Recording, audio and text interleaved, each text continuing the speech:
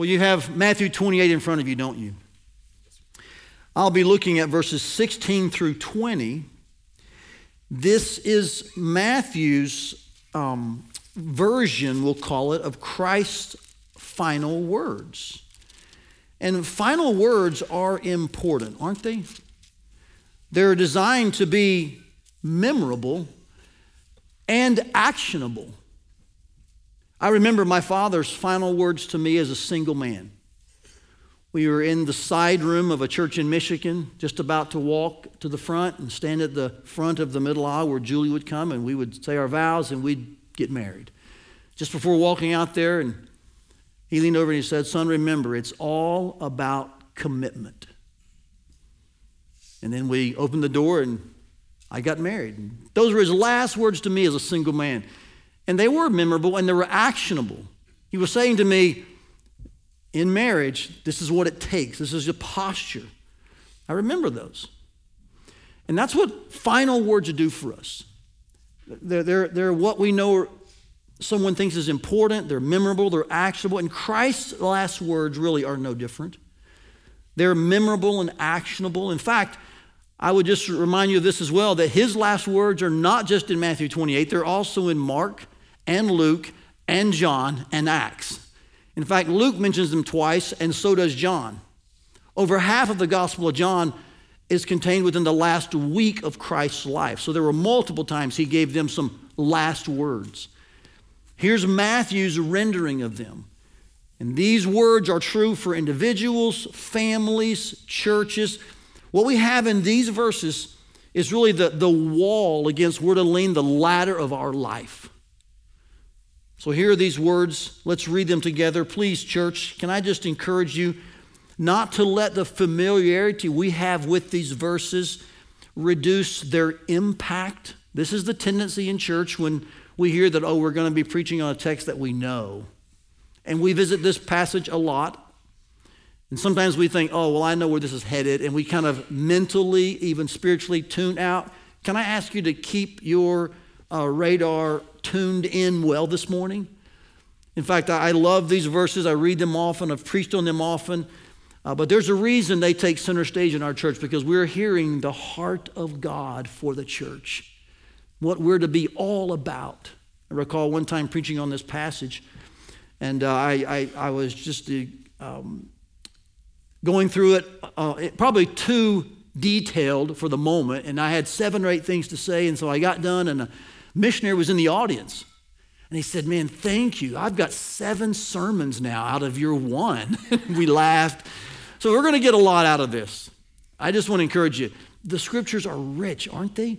And we never grow tired of them. I mean, many of you eat more than once a day, right? And often you eat the same thing.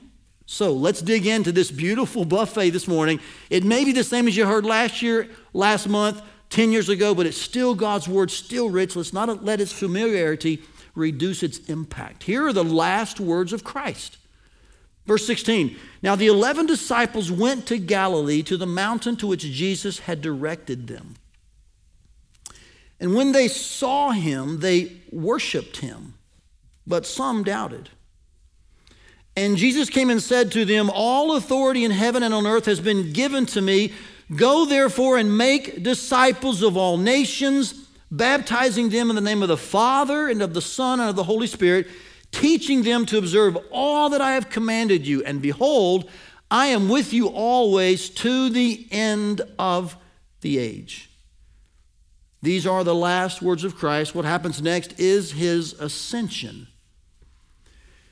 What do we learn from these last words? Well, fundamentally, we learn this, that we are a sent people, and we need to know what it means to live in a sent fashion. Why do I say that? Because before I dive into 3 mindsets that are required of sent people, I want you to understand something. The word "go therefore," it's the assumed posture for everyone.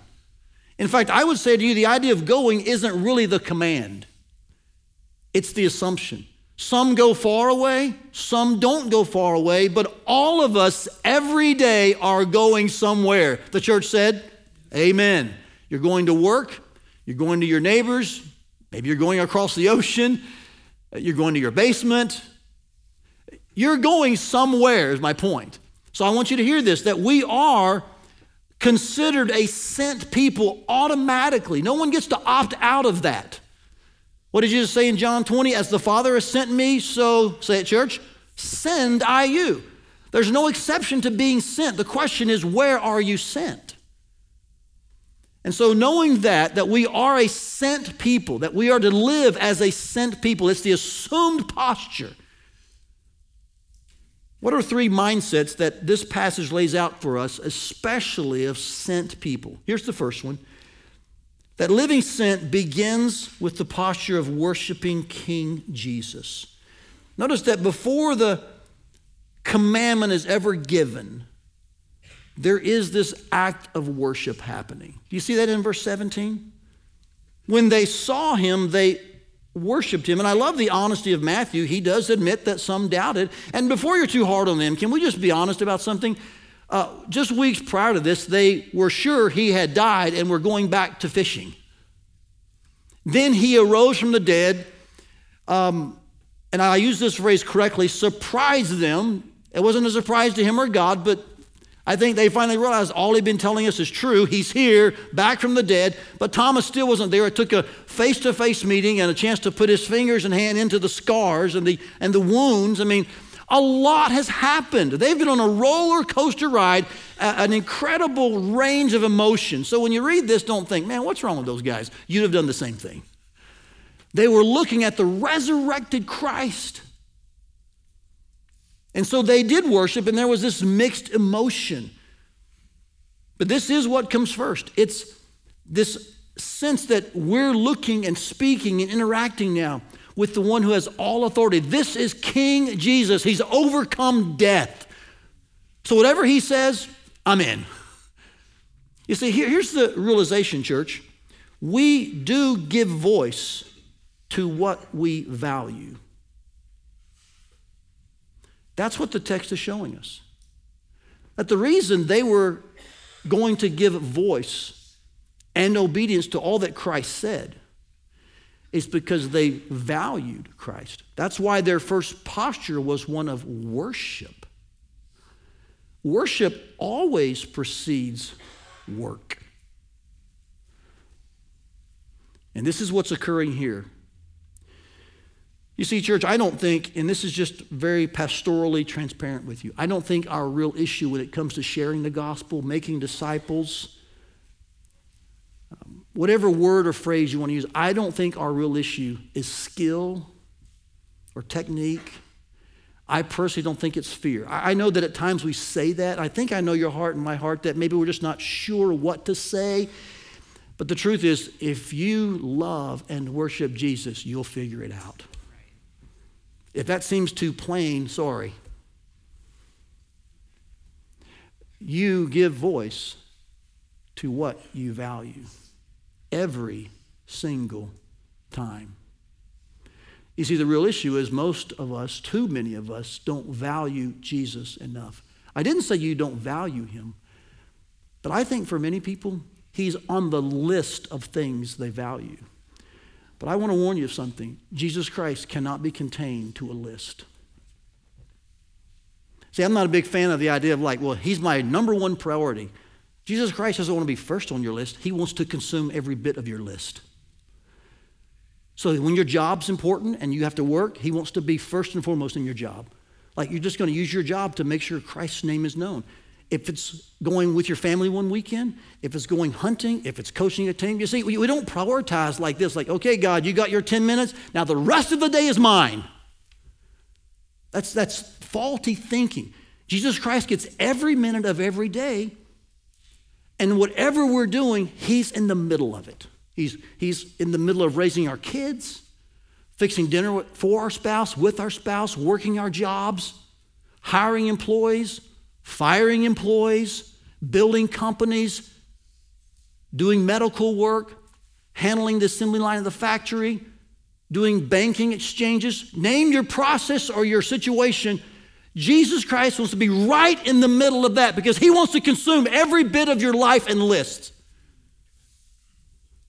That's when you know you value something. That's when you know you value someone. When that's all you think about, no matter what you're doing. Some of you have marriages this way.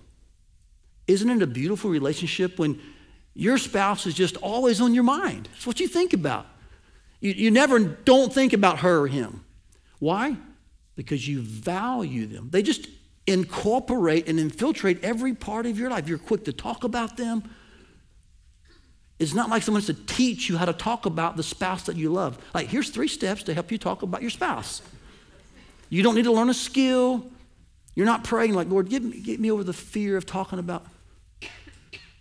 And so I'm just being pastorally transparent and plain with you. I think our fundamental problem isn't a lack of skill or technique or fear. It's that we don't value Jesus enough.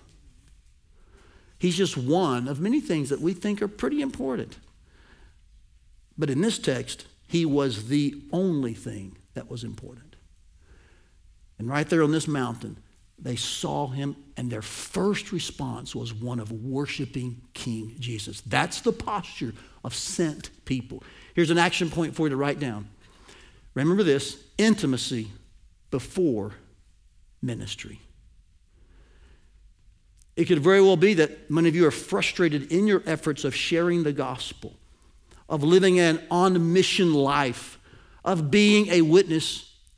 And the reason you're frustrated, that you find the work difficult, is because you've not really prioritized worship.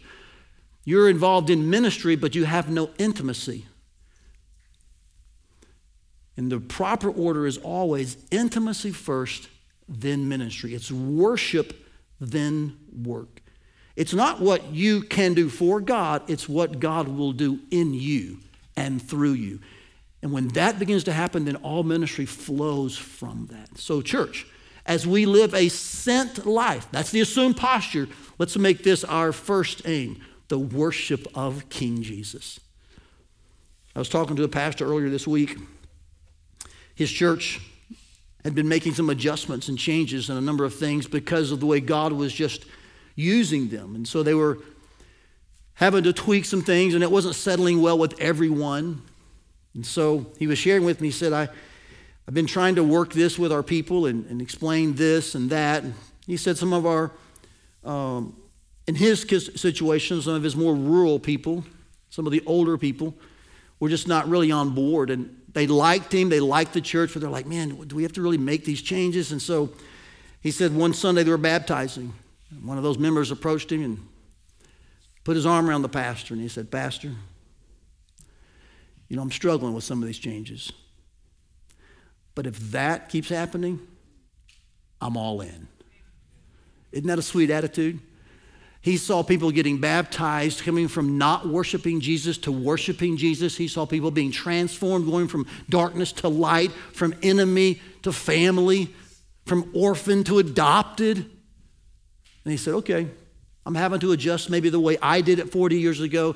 But if this is happening, if people are being saved and worshiping Jesus, I'm in. This is the posture of people who are sent. It's to worship Jesus. Number 2, notice with me verses 18 through 20, that living sent means we embrace a process of making disciples. Now, it's important that we take some time to understand this phrase that we are to make disciples, because often we just end it there. And I don't think that's necessarily wrong, but we need to understand 2 things about this, that there are modifiers to making disciples that lead us to a meaning of making disciples. So will you hang with me? Both in your heart and your head, listen very carefully. Notice the modifiers of this command to make disciples. This is the command in the text. It's modified, first of all, by this idea that we're to make disciples of all nations. So understand, church, there's no ethnic distinction in the reach of the gospel. It's not based on color. It's not based on language. All people should hear the gospel everywhere. We're to make disciples of all nations, of all people groups. He also mentions that this process or this task, this mandate, this command to make disciples of all nations includes, what's this? Baptizing them in the name of the Father and the Son, the Holy Spirit, and then teaching them to obey all that I've commanded you. So there's a baptizing component and a teaching component. But inherent in the teaching component, watch this, is an obeying component. Because the Bible does not say we're to teach them everything Jesus commanded. It doesn't say that. I was talking with another pastor this week. And in his notes, he was preaching through this same text, in fact. He wrote that. He said, remember, church, our task is to baptize and teach them everything Jesus said. I called him. I said, that's actually not what the text says. He said, it's not? I said, no, the text says we're to teach them to obey everything Jesus said. And it's that unintentional misreading of the text that has caused the American church too often to become driven for knowledge and puffed up. And we have this static sense that, you know what, we can be a disciple because we know a lot, but we're not doing anything. The last words of Jesus are to, yes, make disciples, which has this sense of like reproduction. You can use the word recruiting, however you want to phrase it. It's like bringing people who aren't disciples into the process of being a disciple, and that is indicated by someone being baptized. Now watch this, and then learning how to live their life and do what Jesus said, which helps us understand the meaning of making disciples. When someone comes to faith, they're baptized and they begin to learn what they should do to obey Jesus. Guess what they will eventually do? They will make disciples. In fact, I would say, and I've said this before, but it bears repeating, if there's not reproduction, there really isn't the making of disciples. There may be a good Bible study going on. You and one person can be at Starbucks for 10 years studying Exodus. That's fantastic. But that's not disciple making if it's just you two for 10 years. Disciple making inherently includes reproduction. Now, some of you think I'm knocking on 10-year Bible studies. I'm not. I'm just trying to use the best kind of language to make sure we get to the heart of Christ's last words. So he's saying, yes, make disciples with no regard to ethnicity. The gospel should go everywhere. And while that's happening, then we are baptizing those who say, I'm in, and we're teaching them to obey, which means then they will ultimately make disciples who say, I'm in, they'll get baptized, and they'll begin to obey. And in their obedience, they'll make disciples who, so that's why we often say, we want to make disciples who make disciples who make disciples ad infinitum, right? So this process here is laid out for us. And as we understand the modifiers to it and the meaning of it, we understand clearly that what's being discussed here is this idea of multiplication. I like the way Pastor Carlos years ago defined it. I like this definition. I've used it in a book I've written. I'll use it today. It's spiritual reproduction without ethnic distinction. That's just a really good, succinct definition of what it means to make disciples.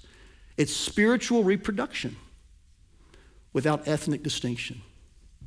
The gospel is for all. And when those believe it and are baptized and begin to obey it, they begin to feel the weight and the command of Christ's last words, and they then in turn live the very same way. So the meaning of this really is a multiplication mindset. Here's an action point for you. Jot this down, would you? Pursue process, not product. You see, often we think about, I just want to find one person, and we've done the Who's Your One campaign. I think that's healthy, it's good. But you can often think, I'm going to find one person, I'm going to win them to Christ, and then I'm done. Kind of have like this addition mindset. But God really is into multiplication. So I think it's good and healthy to pray for one, but that as you pray and work with that one and they come to Christ and you teach them to obey, guess what they should do? Who in my circle of influence needs to hear about Christ and come to faith? Who needs the gospel in my spheres of relationship? And that's how the gospel spreads. That's God's method of adding to the church daily those who are being saved. That's Acts chapter 2. So I'm good with God's addition. I'm not really great with man's addition, okay? Because I think God's addition is really similar just to multiplication. He's adding people who then are his workers and they continue to reach out. It's a process, not a product. Now, let me walk you through the process at First Seminary for a moment. I'll take some time here to kind of show you something that we review not often enough, but today's a good day to review it. In the beginning part of our church, we established that there were 3 arenas that we would operate in. Or we could say this, 3 streams that we swim in. These are 3 places where this process takes place, all right?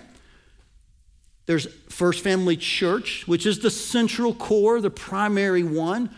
It feeds the others. It needs to do well. Then there's First Family Extended, which is really a primary reference to our church planting efforts. It may include other things, but primarily that's what it's aimed at. We'd call that our planting emphasis. And then there's First Family Global, which is our partner emphasis.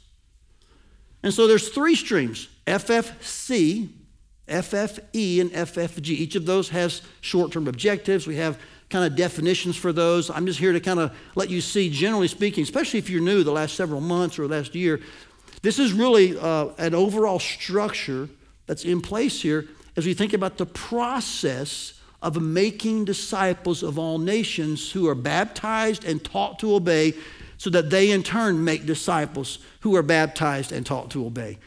It happens in 3 arenas. We do it with people locally.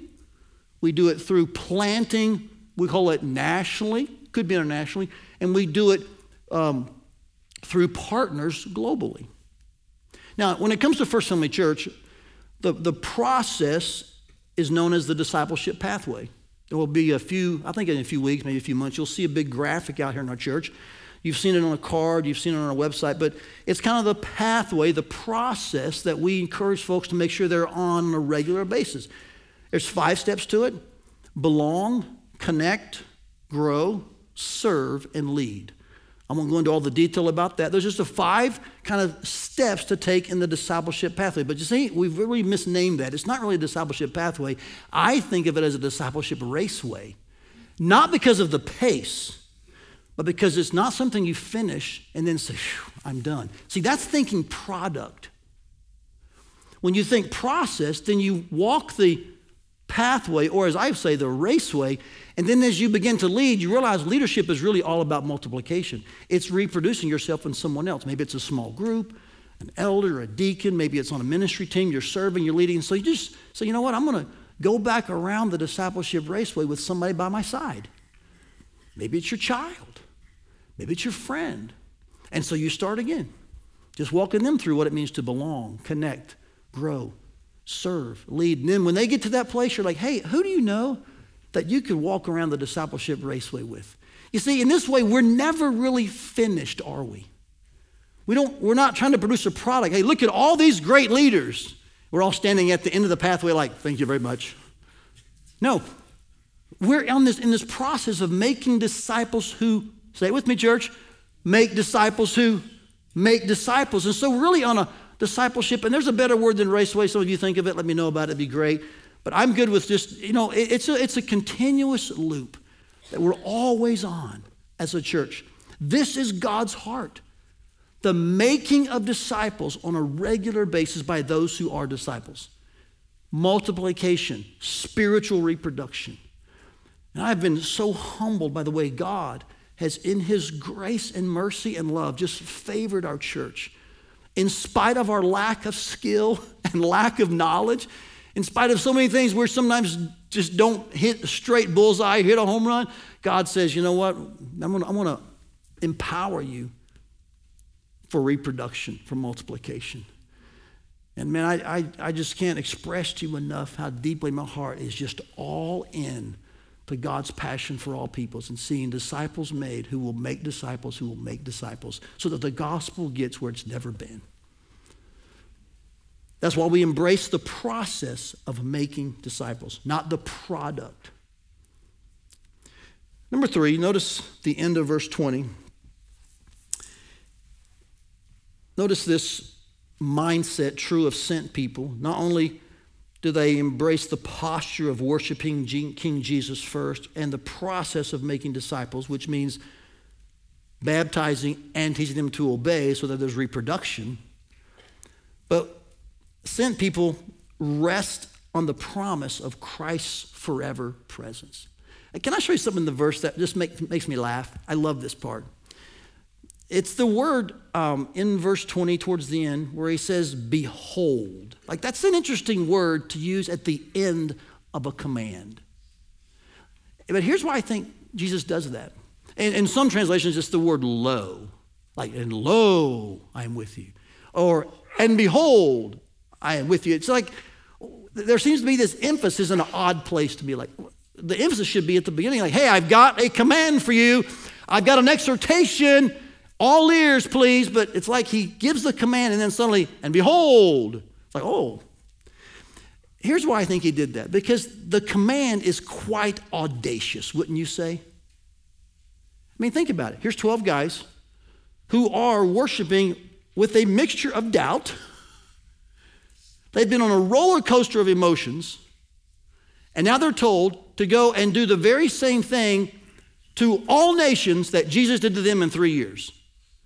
Oh, by the way, I'm taking off in just a few days, so go for it. I mean, it's like, we got to do what? It's on the heels of the audacity of this command that Jesus says, and behold, I'm with you. It's like, okay. I feel like it's his way of just kind of letting the air out of the bag, just kind of releasing the tension. It almost, in some way, if I can say it this way to you properly, his presence kind of releases the audacity of the task. And they begin to think, okay, we can get this done because he will be with us. And I begin to realize presence means everything. Think about when you were a kid. Your parents gave you a tall order. Your eyes got big. You don't know what to say. You're just in your heart, you're thinking, you mean I've got to do what? And then they say, don't worry, I'll go with you. What's your first thought? You're like, okay, good. They're still going to require you to do the work, but just knowing that your dad or your mom is there, it's like, okay, I can do this. I think that's what's happening here. And I love the way Christ says, and behold, like, watch this. Don't miss it. The audacity of this task. It's going to settle on you, okay, because I will be with you till the end of the age. I love the fact that Christ's presence prepares us for the mission. Now, by the way, this was played out in Acts 1 and Acts 2. When he did ascend, but then he sent the Holy Spirit to be with them and to be in them. It's on the heels of the Holy Spirit being sent that they then were empowered to be witnesses. So do not underestimate the power of presence. It's vital to our mission. If we don't have the Holy Spirit in us, which is the presence of Christ, we won't be witnesses. So understand this, church. Here's an action point for you. Rely on witness to witness. Yes, I made up the word witness, but it's quite theological. Because often we rely just on ourselves to witness, don't we? And again, we kind of think there's a skill, there's a technique, there's a formula. I've got to learn that. We think we can overcome our fear in a man-made way. We can manufacture some kind of courage. I think that's short-lived. Here's what's long-term when it comes to making disciples. Here's how to live as a sent person long-term. Realize that Christ is with you. And his witness will do more for your witness than anything in the world. You need proof? When Jesus Christ reminded his disciples, this is Luke 12, I believe, when he reminded them that there would be times ahead in which they'd be brought before magistrates, and they'd be brought before the rulers, they'd be persecuted and put on trial. He says, in that moment, don't worry about what you're going to say. I would do the opposite. I'd be like, I'm really worried right now what to say. He said, when those things occur, don't worry about what to say, for I will tell you. Well, how's that going to happen? The Holy Spirit will be with you. I mean, do you see the emphasis on his presence in the face of what they were going to experience while they were on mission? So church, I want to remind us, the witness of Christ is essential to the witness of the church. Now, let me just make this essentially and practically plain for a few minutes. Because this principle holds true not only for those first disciples, as they encountered much steeper adjustments and changes in their mission than we've ever experienced so far. Who knows what the days ahead may hold, but so far, at least in my short life, I've not experienced anything near what those first disciples experienced. But I have the same presence of Christ they did, amen? The Holy Spirit. So we need not fear what's ahead. We need to march forward with courage and Christ's presence and power into his mission.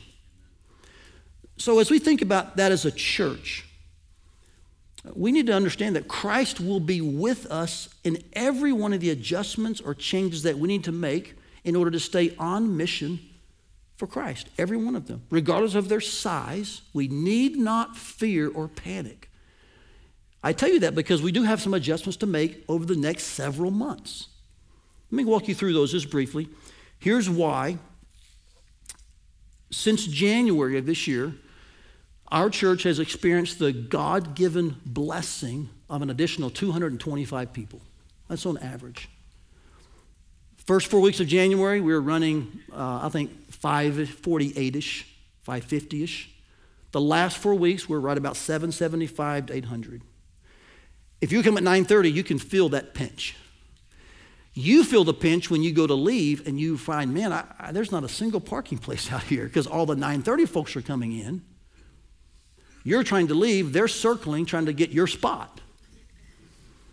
We see this at 11 o'clock because the 9:30 folks in leave and the 11 o'clockers have not had a place to park. And so the 11 o'clock starts with about 12 people. By about 11:20, there's 150 in here. You know what they're doing? They've been out looking for a place to park. I've kind of berated them for being late. They're like, you don't know, Todd, what it's like out there. I don't, you're right. I'm here at 6, I don't leave, okay? The last few weeks, we've done some drone footage of our parking lot. We've looked at the capacity of our seating at 9:30. We've analyzed square footage, stage usage.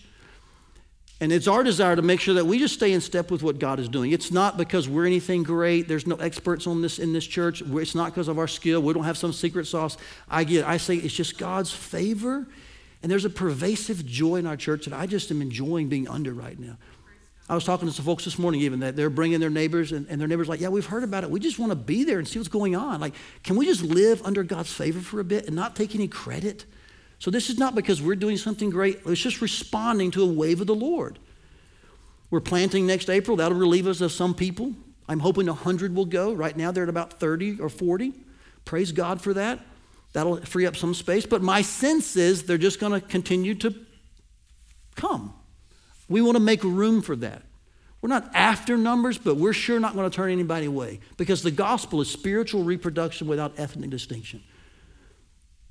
So we're going to do 3 things over the next several months. You're going to see this happening. It'll require some changes on you, some adjustments, but don't panic or fear. We can get through this. It's easy. We're going to increase some seating capacity, cut the stage back. We're going to exchange the chairs. We're going to be replacing many of them, adding some. We'll also be going to improve our parking situation, which means we're going to add some spaces, hopefully. We're not sure where exactly. We have very limited land left. In order to keep some green space that is by code, we don't have a ton of options. So just be aware of that. I know that when you see it happen, you may have 1,000 suggestions. Please give them. Just be humble if you hear a response that, hey, we tried that or we looked into that. We've got to add some spaces. We don't have a ton of options. What we want to mainly do is utilize more off-site parking. So many of you will be asked to park off-site. We need dads and husbands to drop their families off and then go park either at the Old Yankee Sanitation, D&J Plating. We've got permission to use all the parking at the plaza on the east, which is just 20 to 30 on the front side, but we can use the back. There's like 50 more. There's street parking. Maybe some of you can double up, like families instead of 3 people driving 3 cars. Maybe 3 people could just drive 2, even 1 if you're really spiritual, okay? I mean, we've got to work together to figure this out. Again, this is not a long-term solution. It's just a longer-term solution. So I'm asking you to help us as you get some emails soon about parking, to work with us. It won't be the most convenient, and it's in the dead of winter, which is the worst time to do it. But I don't think we have an option, okay? We've already seen at multiple weeks folks circling the lot 3 or 4 times and then driving off. And so can I just say to you as a pastor, that's not pleasing. I'm not looking for numbers. I just wonder who's in that car that might need help. And God's not limited by us. He can reach them. I'm totally in on sovereignty. I'm with you. But I also know that God's means, his ordained means of reaching people includes using people. I want to be sensitive to our community, don't you? I want to be aware of people who are searching and wondering and have questions. And so we're also going to improve our parking team. So at some point early next year, you'll be actually directed where to park. Please, don't cuss at the parking attendants, okay? Don't say, I always park in the front. If you see someone in a vest kind of ushering you to the rear so that the visible spots can be seen at the last minute by those who are coming in as guests, just be willing to say, yeah, I'll park down there by the pond, no problem. Okay, are you hearing my heart? I mean, can we work together? And this is a small thing. I could talk about Afghanistan, Central Asia, North Korea, and the things they're doing there to see this gospel spread. It's way bigger than what we're asking of you. So can we just realize these are small modifications. They are adjustments, they're changes, but I've known with some American Christians that the least little change gets them kind of all upset. I'm saying to you from a theological point of view, if you have to park across the street or down the way, Christ will be with you when you walk to the church, all right? You'll be okay. If it seems more crowded, if you have to give up your seat, if you got to sit in the middle, if we're adding chairs, you'll be fine. Join me and our leadership in saying, let's adjust and change for the mission of God. Doesn't mean we're going to stop planting or sending. We'll do all that to free up some space. But my sense tells me we've planted 6 times and we're full again. So can we just live under God's favor and say, Lord, thanks for making disciples here. We're all in and we'll stay all in. The last thing we'll do is we're going to extend our transition time because really our pinch point isn't a seating issue. It's a parking issue with very little transition time. About 20 minutes. You'll have less this morning, by the way. That's a problem. And so we're probably going to go back to 2 larger services at some point early next year. I think that's a really good move. It took me a while to get there. I was the last on board, but I thank God for our elders and leaders who are like, Todd, this is best for the church. And they're exactly right. I don't run the church. I'm not a dictator. I'm on part of a team. The truth is we're fueling the right factors by extending and lengthening our transition time so you can have more time to fellowship. You'll be able to see more people between 2 services as opposed to 3. I'm not opposed to 3 later. So this is just, like I said, a longer-term solution, not a permanent solution. But it's going to be some time changes. And maybe your family's kind of already used to the 8, 9, 30, 11 rhythm. I got news for you. You can develop a new rhythm. It's not impossible. Don't complain. Relax. We're not even sure what times yet. But our goal is to relieve the pinch points of parking and transition time. Why do that? Because the mission of God matters, even in little things like that. So I'm asking you, as we continue to develop some shorter-term solutions, I should say some longer-term solutions, yeah, more details will come. But by God's grace, let's just continue to live in this pervasive joy that we're sensing, responding to what God is doing, this soul-filling favor from God that he's pouring out on us as we make his mission paramount, which is to make disciples who make disciples. In my opinion, that's where the pervasive joy is coming from. It's from this unashamed posture to be distinctly Christian in our community and a willingness to send those who say, we'll go wherever. So we've commissioned one of our young ladies to Youth with a Mission a few months ago. Vanessa just last week. You met John, of course, this morning from our commissioning a few years ago. I've got multiple couples that I'm speaking with in the pipeline, as well as multiple people who are thinking about maybe planting. I want the temperature here to be, where can we multiply next? I think that's why we're in this season of just pervasive joy and soul-filling favor, because our hearts are beating more like God's heart. We're not trying to protect an image. We're not trying to build a brand. We're not trying to get numbers. We're just trying to make disciples who make disciples who make disciples. We're going to have loose hands in that process. I think God smiles on that. And he pours out his grace and mercy and blessing to people who don't really have a clue what to do next sometimes. But if God tells us, we'll do it. That's the kind of church I'm enjoying pastoring with our elders. And I hope you're enjoying being part of that. So yes, we'll keep planting, we'll keep sending, we'll keep giving, you keep praying with us. My sense is that as we make God's passion our mission, then that level of distinction and clarity will only serve as a genuine attraction and magnet to many in our own community. Many who are looking for the water that quenches their deepest thirst. And I assure you, God will be with us in every step. He'll be guiding us with his presence and empowering us with his Spirit. Our only job is to say yes to his mission and to be eager to maintain the unity of the Spirit in the bond of peace. So let's review. Can we just briefly, and I'll let you go? 3 mindsets that are characteristic of a sent person, of a sent people. Intimacy before ministry, pursue process, not product, and rely on witness to witness. Those are the mindsets that it takes to live in a culture of just being sent, because that's the assumed posture. You are going somewhere, so go in worship of the King. Go with the process of making disciples. And go resting in his presence, that all along the journey of making disciples who make disciples who make disciples, God is with you. This is how we live as sent people.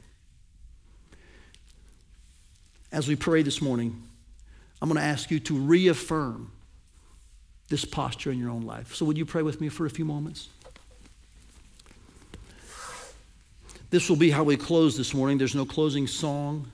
We have one announcement from Jake and Stan in a moment, but as far as ending our service, we're just minutes away. And I just want to end with an opportunity for you to reaffirm this is your posture. And in all frankness, I think you know my heart. It is in light of some minor tweaks and adjustments coming up next year. You're right. But I think hearing your laughter and seeing your smiles, I think I can trust you that those are small things in reality. I'm asking you to reaffirm and reconfirm your posture really to the larger mission. That making disciples of all nations, who then make disciples of all nations, who then make disciples of all nations, is the heartbeat of God. His passion is for all peoples. So the changes for next year are small, but maybe in your heart, God's actually calling upon you for some larger changes. Maybe there's teens here who know that you need to change where you're going to college because missions is really your future. Maybe there's businessmen here who have been blessed by God, and you need to up your generosity, businesswomen. Regular churchgoers who are like, you know what? Yeah, I've got some year-end giving to do because the mission's clearly a priority here, and I want my giving to be more than just spent. I want it to be invested. So I suspect there's probably deeper things going on in all of your hearts than just the few things I mentioned. So I'm asking, will you reconfirm, will you reaffirm your posture of living as a sent one for the mission of God? We hope you enjoyed today's message. For more messages, visit firstfamily.church/sermons or subscribe to our podcast feed. Thanks for listening.